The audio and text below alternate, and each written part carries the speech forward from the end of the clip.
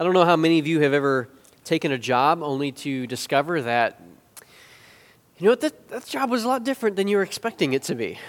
I know I have done that many times with my electrical work. I take a look at a job and I try to figure out what's going to be involved with it, and then I get into it and I discover, okay, this is very, very different from what I was anticipating. This is going to take me down a different path than I had initially planned on going down.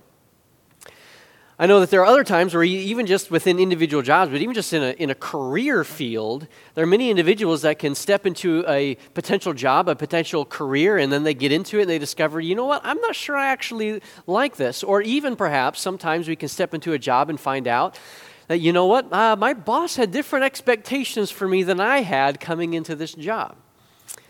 That can happen a lot. I've observed this quite a bit in the electrical business, where just the other day I was talking to a young man he was interested in electrical. He was pursuing the electrical field. Well, he had taken a job with one company, and he thought he was going to be learning electrical, how to wire houses, how to do all these things, and they had him on the digging crew.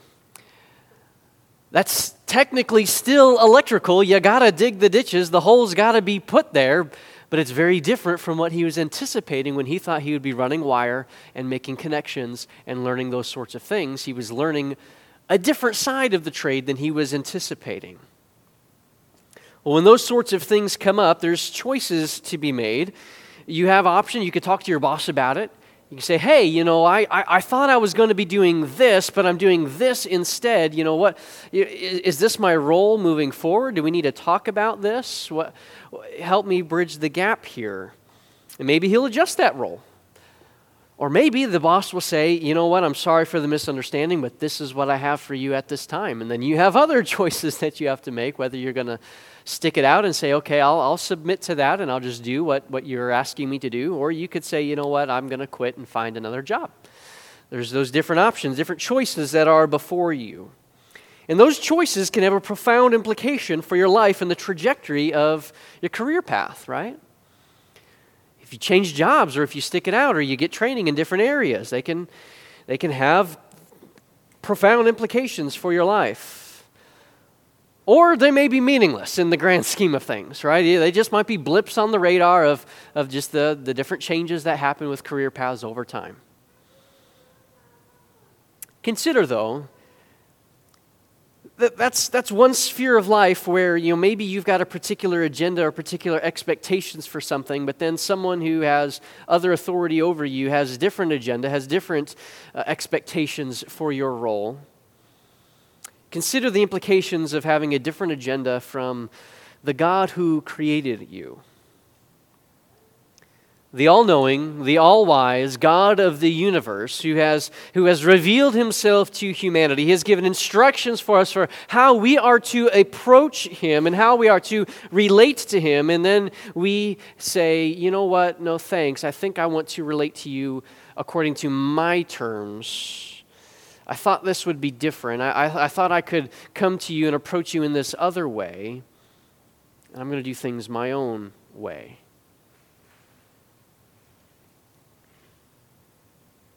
In our text today, Jesus is going to rebuke Peter for thinking human thoughts, in having a human agenda as opposed to the divine agenda that the Lord has. And Jesus is going to be explaining his own agenda, even in the face of Jesus explaining why he is there and what he has come to do and what the agenda is for him on the earth.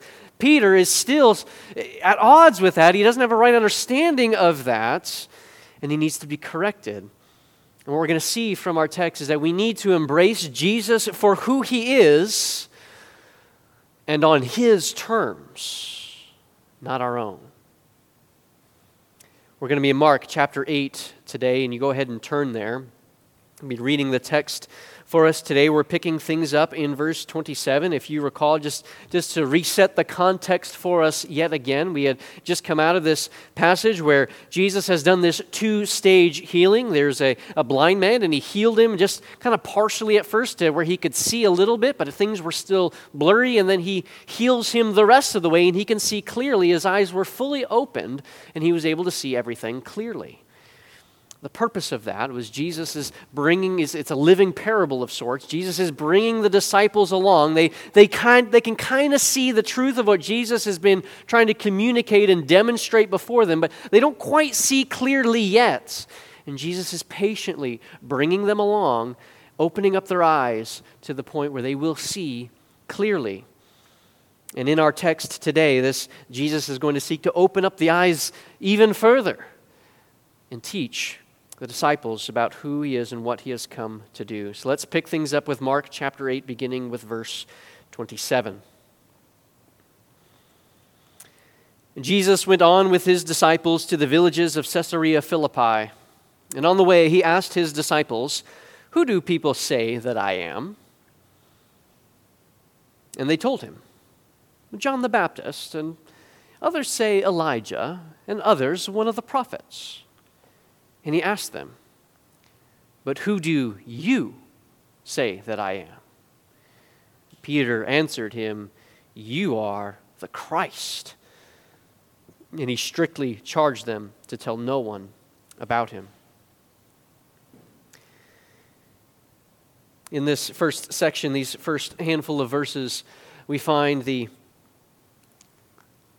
person of Christ reviewed as he is on the road there discussing with the disciples and asking them this question, "Who do men say that I am?" He's reviewing, this is the person of Christ reviewed. Let's talk about my identity. Who am I?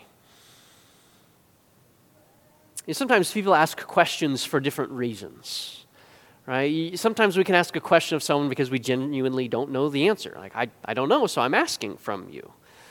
Other times, the purpose of the question is not so much to gain information, but to cause the person we're asking the question of to make them think and to consider information. And that's the purpose of Jesus' question here. It's not because he didn't know, he wants the disciples to be thinking through all the experiences that they've had with Jesus Christ and what the different people were saying out in the world about who Jesus is, and to consider who Jesus is. So they have these different responses. So who do people say that I am? You follow me. There's different people that have different ideas about me. Well, what do the crowds believe about me? Well, some say he's John the Baptist. Well, that's an interesting thing to say. Why would the people conclude that maybe Jesus is John the Baptist? I don't know if you recall when we were going through chapter 6 and we had Herod, that story about Herod and how Herod had beheaded John the Baptist. Well, in that text in chapter 6, Herod had heard about Jesus and Herod had concluded, "Oh, John the Baptist, whom I beheaded, has come back from the dead." Well, why did Herod conclude that? We talked about at that time when we were studying that text that Herod's conclusion was, okay, there was this prophet, there was John the Baptist, and Herod knew that this man was a prophet. He knew that he was a man of God. And yet because of his wife and his stepdaughter, he had John beheaded. Well, in that culture, there was a religious belief that the only way that these miracles, that these signs, these wonders could be done by someone is if they weren't actually just a mere human, but they were a ghost come back. So Jesus was doing all these miraculous things because maybe he was the ghost of John the Baptist. And so that idea is out and about within the culture as well. And so when Jesus asked the disciples, "Hey, who do people say that I am?" Well, some people think you're John the Baptist come back to life, or maybe the ghost of John the Baptist wandering about the countryside doing all these miraculous things. Some say you're John the Baptist. Some say Elijah. Well, why Elijah? Elijah, of course, was one of the Old Testament prophets, one of the most prolific of the Old Testament prophets.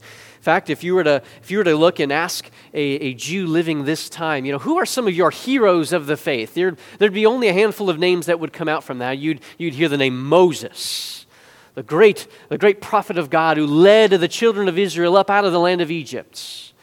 And another one of the names that you would hear would be the prophet Elijah, the one who stood on Mount Carmel and called down fire from heaven in this great contest of the ages between the gods,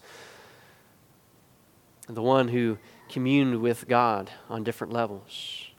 Elijah worked many miraculous wonders, and so people think, well, here's Jesus, he's doing these miraculous wonders as well. Maybe Jesus is Elijah, because remember also, the last book of the Old Testament, we have the book of Malachi. And in Malachi, there's a prophecy that Elijah would come and be the forerunner of the Messiah himself. And so the people are thinking, hey, you know what? This guy's doing miracles, Elijah did miracles. Malachi prophesied that Elijah would come before the coming of the day of the Lord. So maybe this Jesus guy, maybe this is the Elijah who was to come. Thus, the anticipation for the Messiah would be that he would be coming very soon on the heels of Elijah, who they think Jesus is. So that's one theory about the identity of Jesus. And there's a third option that the disciples mention. Some say you're just one of the prophets. One of the prophets. And that alone might seem insignificant. Oh, he's just a prophet. Well, consider additional details, though. I mean, think about where we are in the period of history here, where there had not been a prophet of God in Israel for 400 years. When you look in your Bibles and you see the end of the Old Testament and the beginning of the New Testament, they call it the intertestamental period. That's a 400-year gap where there is no word from the Lord. And even the Jews at that time recognized, they looked, and there were different people that were writing things, there were different people that were composing books and stuff, but none of the Jews recognized any of it as Scripture. None of it was viewed as a word from the Lord. No one was recognized as a prophet like Malachi or Jeremiah or Isaiah or Ezekiel were viewed as prophets of the Lord. And so for someone to say, oh, a prophet has arisen in Israel, that's a big deal. Finally, after 400 years, the silence has ended. God is speaking once again. So for them to conclude that Jesus might be one of the prophets, that is a significant thing to conclude.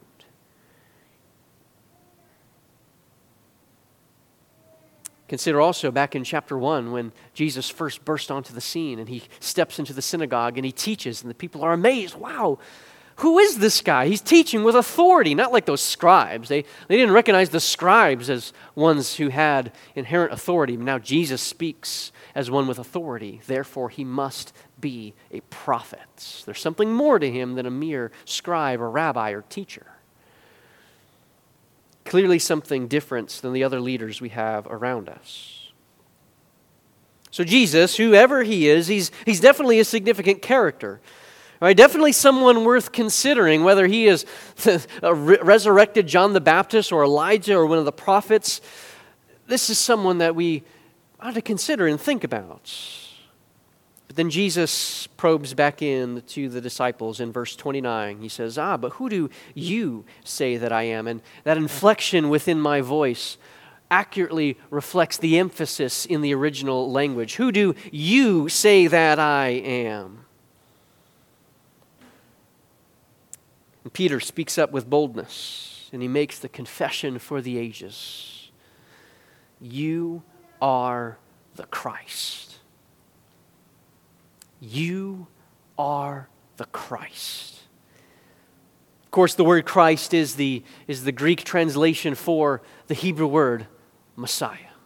You are the Messiah. You are the long-awaited coming one. You're the one we've been looking for, the one we've been longing for, the one who is to restore all things, the one who is to come and bring deliverance, the one who is going to save Israel. That's you. You're the one. You're the guy we've been looking for this whole time. In many ways, this is an incredible moment of clarity for the disciples. I mean, they've been with Jesus all this time, and Jesus has been challenging them. Okay, you still don't understand. You still don't get it. There's this moment of clarity with the disciples, and this is why if we were to look at the parallel passage in Matthew where Jesus says, yeah, flesh and blood has not revealed this to you, but God has revealed this to you from heaven. It's just an incredible moment of clarity for the disciples. It's like, finally, all right, you're getting something right here, Peter. Good job, finally. After all that they've seen, Jesus casting out the legion of demons, declaring forgiveness for sins, calming the stormy seas, walking on water, multiplying food, raising people from the dead.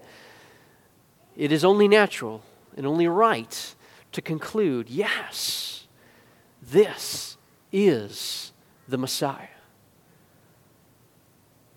These are what the prophets spoke of, that the Messiah would do when he came on the scene. This is what we've read about in passages like Isaiah. And Jesus is fulfilling those words. It seems like they finally get it, right?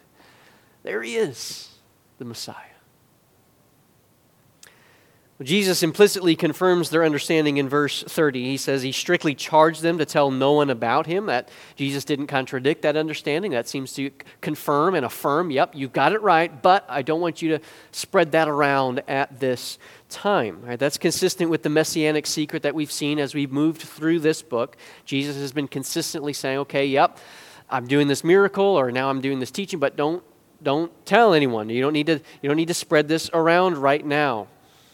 We've discussed several times, Jesus has his plan, he has his timeline, and he's revealing himself, and he's expounding things as is appropriate throughout his ministry. And so that continues on. That is the continued theme here. But those instructions do reveal to us that Jesus affirmed them in their understanding that he is indeed the Messiah. So it does seem as though they finally are getting something. Their eyes are finally beginning to be open. They're finally beginning to see more clearly. At least partially. Because it still seems as though the vision is beginning to come into focus, it's not quite where it needs to be. Again, we're fresh off that scene where Jesus had to challenge their failure to see and understand and provide that living parable to them with that two-stage healing. They do see, but it's still just a partial sight. They do embrace that Jesus is the Messiah, but they do not yet see and understand the implications of what that means and what the Messiah has come to do. Most Jews at this time were looking for a political Messiah. They were looking for someone who was going to come in and cast off the shackles of Rome and establish Israel in their land once again and build the kingdom again in Israel. But Jesus in this text is going to go on to explain his purpose. So look at verses 31 and 32, where we'll see that the purpose of Christ revealed. Verse 31, and he began to teach them that the Son of Man must suffer many things and be rejected by the elders and the chief priests and the scribes and be killed, and after 3 days rise again. And he said this plainly. The text says he began to teach them. This is new information. This isn't something that Jesus had been teaching openly up to this point. Jesus' message up to this point has been a message of repentance and belief in the Messiah, in him as the coming one. Because the kingdom of heaven was near, right? The kingdom of God had come near. But now there's a shift. Jesus began to teach them. He begins to be explicit about the purpose of his arrival. This does mark a significant turning point within this book. Here's that change of focus, that change of emphasis. Those first chapters of the book focus so much on the identity of Christ, who he is and the authority of Christ, that he is the coming Messiah and he has come. But now at this point forward, the focus is shifting to the purpose of Christ and his coming crucifixion. This is going to be the first of 3 predictions that Jesus is going to make about his coming death. And after each prediction, he's going to explain something to the disciples about what discipleship looks like. But here he is, revealing to the disciples what would have been shocking details for them to take in. I don't know if you've ever attended some kind of function or event where you're under the impression that there was one thing going on, and then you show up and it turns out, well, okay, this is something different than I was expecting. Like, okay, I thought this was just a social function, and actually this is a business pitch or something of that nature. Like we've been to things like that. Or maybe it was something that's happier. Maybe you were just attending something and it turns out it's actually like a surprise party or something like that. It's surprising to you. It's different from what you were expecting it to be. We can be caught off guard in those moments, and I can just imagine the disciples' surprise when Jesus says, okay, yes, you've got it, I'm the Messiah, and guess what? I'm going to die. Come again? Like, that's not what we're supposed to be talking about here. That's not what we're expecting. That's not what we're anticipating. No, you're supposed to reign. You're supposed to rule. But Jesus says, no, this is why I'm here. Notice in the text the word must. He began to teach them that the Son of Man must suffer. That word has implications of necessity built into that word. It is necessary. Some translations render it that way. It is necessary for the Christ to suffer, for the Son of Man to suffer many things. It's not optional. It's not incidental to the mission. It's not something that Jesus says he'll do if he feels like it when the moment comes. No, this must happen. It is necessary for this to be carried out. And there's 4 things that he lists here as being necessary to happen. At first he says the Son of Man must suffer many things. He must suffer many things.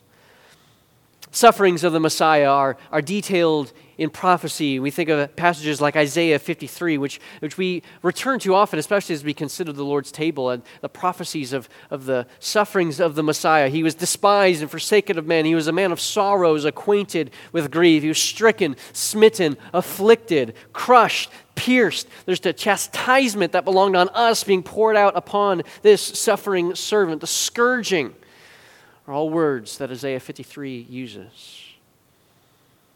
Jesus says he must suffer many things. It's not just the fact of death. There's the betrayal by one of his close disciples, the beatings, the lashes, the crown of thorns crushed upon his head, the nails being pierced into his hands and his feet, the spear thrust in through his side, the wrath of God poured out upon the eternal Son. He must suffer many things. He says the Son of Man must be rejected. He must suffer many things and be rejected by the elders, the chief priests, the scribes, to be killed. In a few chapters, Jesus is going to quote the Old Testament passage, Psalm 118, that says, the stone that the builders rejected has become the chief cornerstone. The religious leaders of the day, the elders, the scribes, the chief priests, they all reject Jesus as the Messiah. They turn their backs on him. They do not embrace him for who he is. And as a result, he says, the Son of Man must be killed. He suffers, he's rejected, and he will be killed. Again, imagine the shock on the faces of the disciples. And this was their teacher. I mean, they've been traveling around the countryside with this guy for months and years, learning from him, seeing all the miraculous things, the wonderful things that he was doing, and the message that he was proclaiming.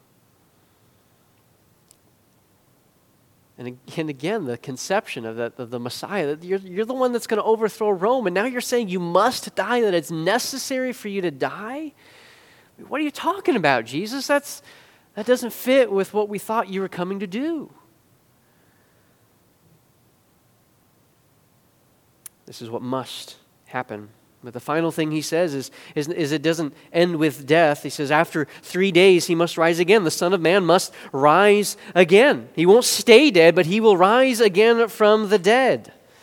So Jesus, he unpacks all these things and he begins to expound these things and begins to teach them about all of these things. Yes, there's the suffering, there's the rejection, there's the death, but then there's the resurrection. Jesus wasn't just leaving them with the idea of death, but no, he says, no, there's going to be a resurrection here. He will rise again. The Son of Man, referring to himself, will rise again. And I love the beginning of verse 32 where it says, and he said this plainly. Very direct speech. Right? There's no metaphor going on here. There's no parables cloaking things. It wasn't disguising anything. There's no riddles for them to decipher. No, he's speaking to them plainly. Plain language.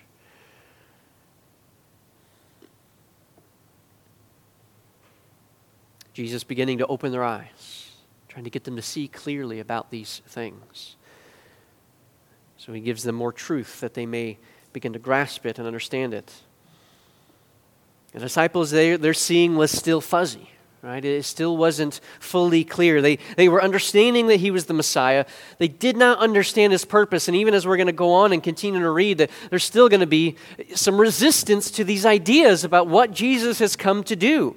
Okay, yeah, he's the Messiah, but they're not getting his purpose. And so Jesus is trying to bring that into sharper focus for them. And Peter isn't exactly thrilled about it. Peter takes him aside in verse 32. Peter takes him aside and begins to rebuke him. Now we have the benefit of having the totality of God's revelation, right? And we have everything that God has revealed, and we look back at this and say, I don't think this is a very enviable position to be in for Peter. I mean, you're rebuking the Lord. Doesn't seem like something you should be doing, Peter. You're rebuking not just the Lord, but you're rebuking the one that you just confessed to be the Messiah. What are you doing here? That's a bold move there, Peter. Well, Jesus is going to respond to the disciples, and the way that he responds to them reveals that they still aren't seeing clearly yet. It's still not in sharp focus. And so look at verse 33 where we see the priority of Christ reinforced. Peter rebukes Jesus. He says, he took him aside and began to rebuke him. But in verse 33, turning and seeing his disciples, he rebuked Peter. Jesus kind of turns things around back on Peter. Jesus was being rebuked, and now he rebukes Peter back, and he says to him, "Get behind me, Satan, for you are not setting your mind on the things of God, but on the things of man."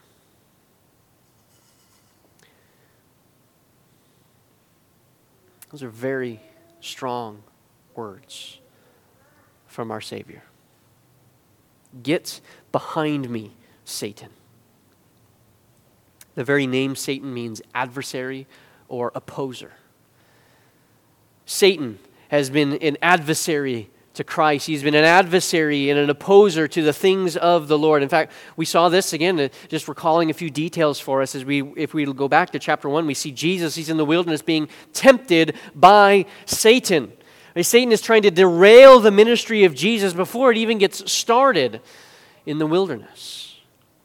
In chapter 4, Jesus describes the hard soil as those who hear the word of God but immediately reject it because Satan comes and takes away the word that is sown. So Mark is very clear about who Satan is. This is not an individual that's just, there's Satan. He's just a bad guy out there. No, he is the opposer. He is the adversary. He is the one who opposes the purposes of the Lord and seeks to bring ruin and destruction. So for Peter to rebuke Jesus, right as Jesus is explaining what the Christ must do, this is nothing other than satanic influence and tactics. Jesus is in effect communicating to Peter, no, you're speaking like Satan speaks. You're opposing the very words and the works of the Lord. And that is satanic. That phrase, "get behind me," could be understood in a couple of ways. It could carry the idea of, no, you need to get back in line, Peter. You've stepped out of line here. You're out of bounds. Know your place. Alternatively, it could carry the idea of, you get away from me. You have no place here. There's a similar phrase in the book of Matthew where Jesus is responding to the temptations of the devil in Matthew chapter 4. Get away from me. That's the same idea, same kind of phrase translated that way. Get away from me. But the key phrase that follows is this, where Jesus says, you are not setting your mind on the things of God, but on the things of man.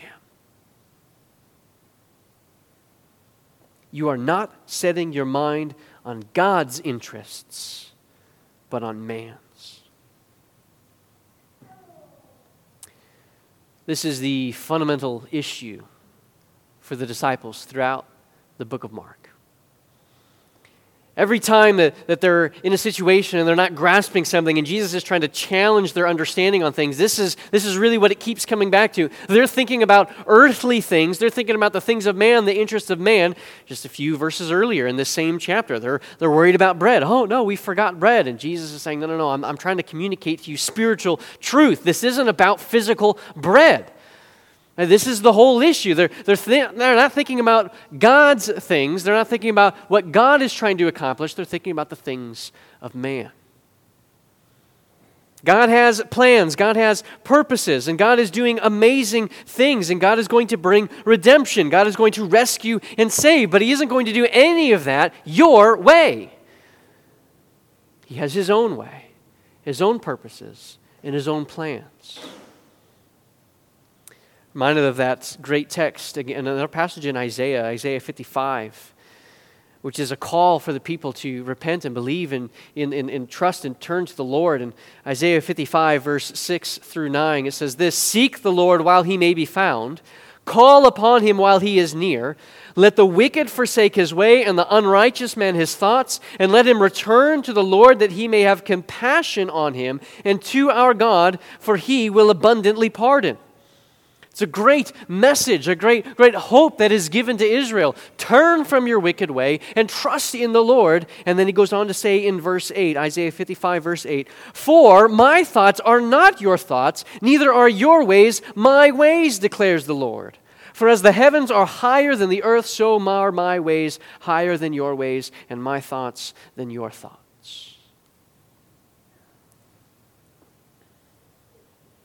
So often we think we've got things all figured out. We've got it all worked out in our own minds, and we figured out what we want to accomplish and all the things, but those are our ways. Then there's God's ways and God's thoughts. And they are higher than our ways and higher than our thoughts. And Jesus is rebuking Peter and tells him, no, Peter, you're setting your sights too low. You need to lift your gaze. You have mere human interests and purposes, and you are not independent from God. You must be dependent upon Him and His interests. So Peter may have had these grandiose ideas about what the Messiah was supposed to do and be. He may have had these great plans about what he was going to do when he finally overthrew Rome. But he was of human origin. These ideas were not of divine origin. So though he rightly understood that Jesus was the Messiah, he was putting his own human conceptions on the significance of that truth.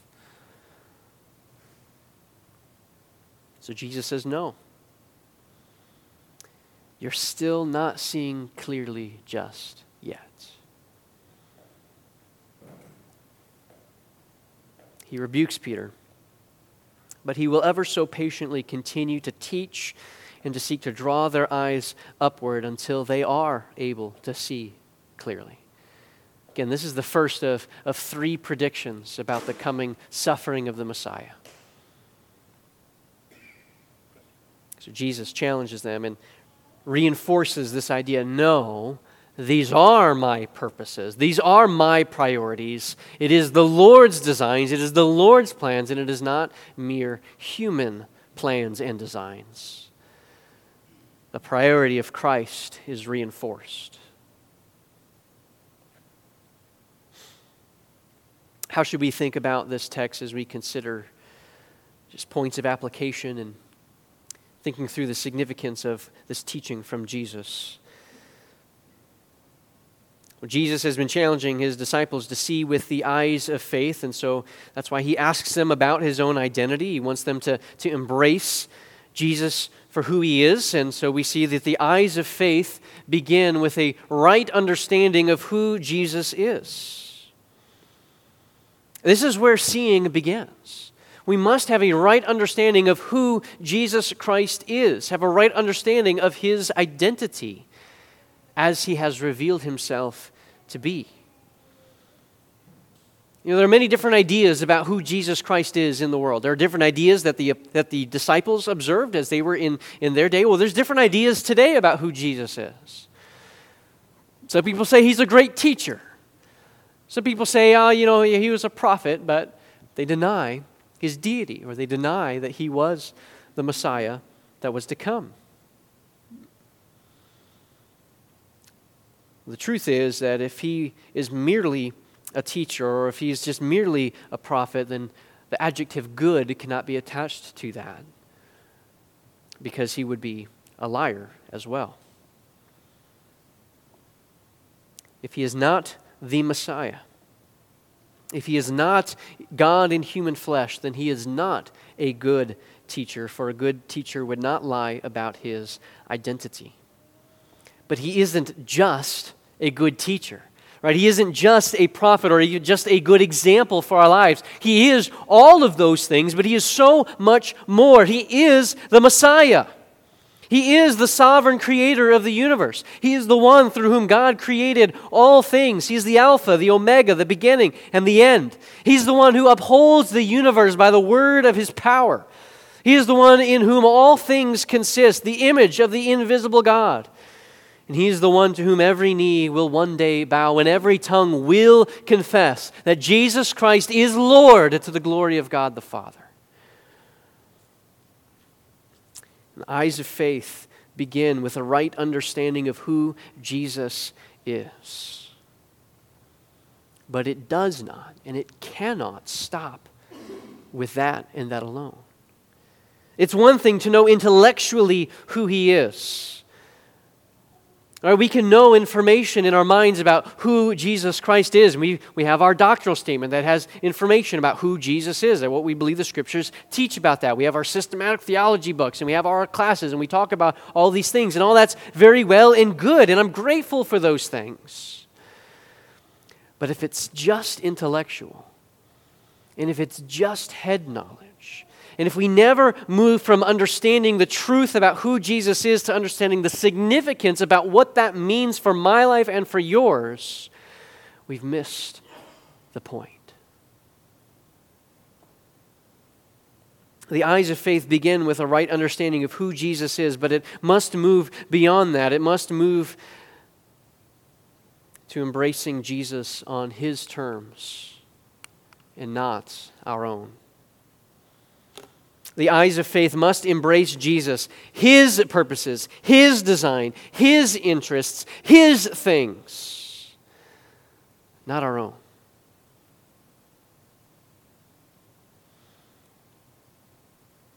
So often as fallen humanity, we are so prone to craft a God in our own image rather than worshiping the Almighty God who has created us in his. We want to set the terms of our relationship with the Father, and we want to be in the driver's seat. We want to define who Jesus is for us. This is the fundamental issue of humanity and mankind. We want to worship the Creator, and we want to worship the created thing rather than the Creator, as Romans chapter 1 speaks about. Fashioning gods into our own image.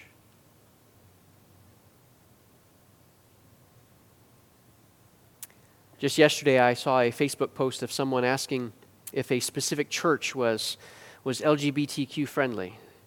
And they wanted to know if that church was going to affirm them in their chosen lifestyle. It seemed from their posts and the way that they were interacting with others in the comments that they liked the idea of God. They liked the idea of spirituality, but they didn't like it at the expense of their claimed identity. So they're seeking to approach God on their own terms. And that's an example in that arena, but we all have a propensity to do this in different ways, right? We can be tempted to think like, oh, those people out there, they do that sort of thing, and that's not us. But we have those same tendencies within our own hearts to do the exact same thing. We want to approach God on our terms. We want to do things our way. And that can show up in a variety of ways. Have you ever tried to bargain with God? I know I have. Lord, if you would just do this for me, I'll do this for you. As if you can bribe the God of the universe. What are we doing? We're trying to establish the terms of the relationship rather than submit to His desire for our lives. We set our minds on our own interests and our own desires and what we want to see accomplished rather than what God has already told us in His Word, what His interests and His desires are.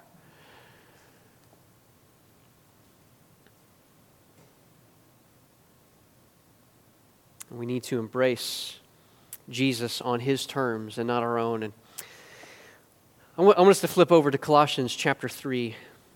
This is the last passage, the last thing that we're going to consider before we close out our time this morning. Colossians chapter 3, as we think about this challenge from Christ to Peter, you're not setting your mind, you're not thinking about God's interests, you're not thinking about the things of God, but the things of man. Well, look what Paul wrote in Colossians chapter 3, verse 1. If then you have been raised with Christ, seek the things that are above, where Christ is, seated at the right hand of God. Set your mind on things that are above, not on things that are on earth. For you have died, and your life is hidden with Christ in God. When Christ, who is your life, appears, then you also will appear with Him in glory. The issue of setting our minds on and pursuing the things of man and not the things of God, that's not just something that we struggle with before we come to faith in Christ. That's something that even believers have to wrestle with and battle with our own flesh, within our own lives. And Paul writes here to the church of Colossae, hey, you need to get your gaze upward. You need to look upward unto Christ. There's so many things going on in the world around you that'll distract us from the things of the Lord, distract us from the priorities that God would have us in this life. And he says, look unto Jesus.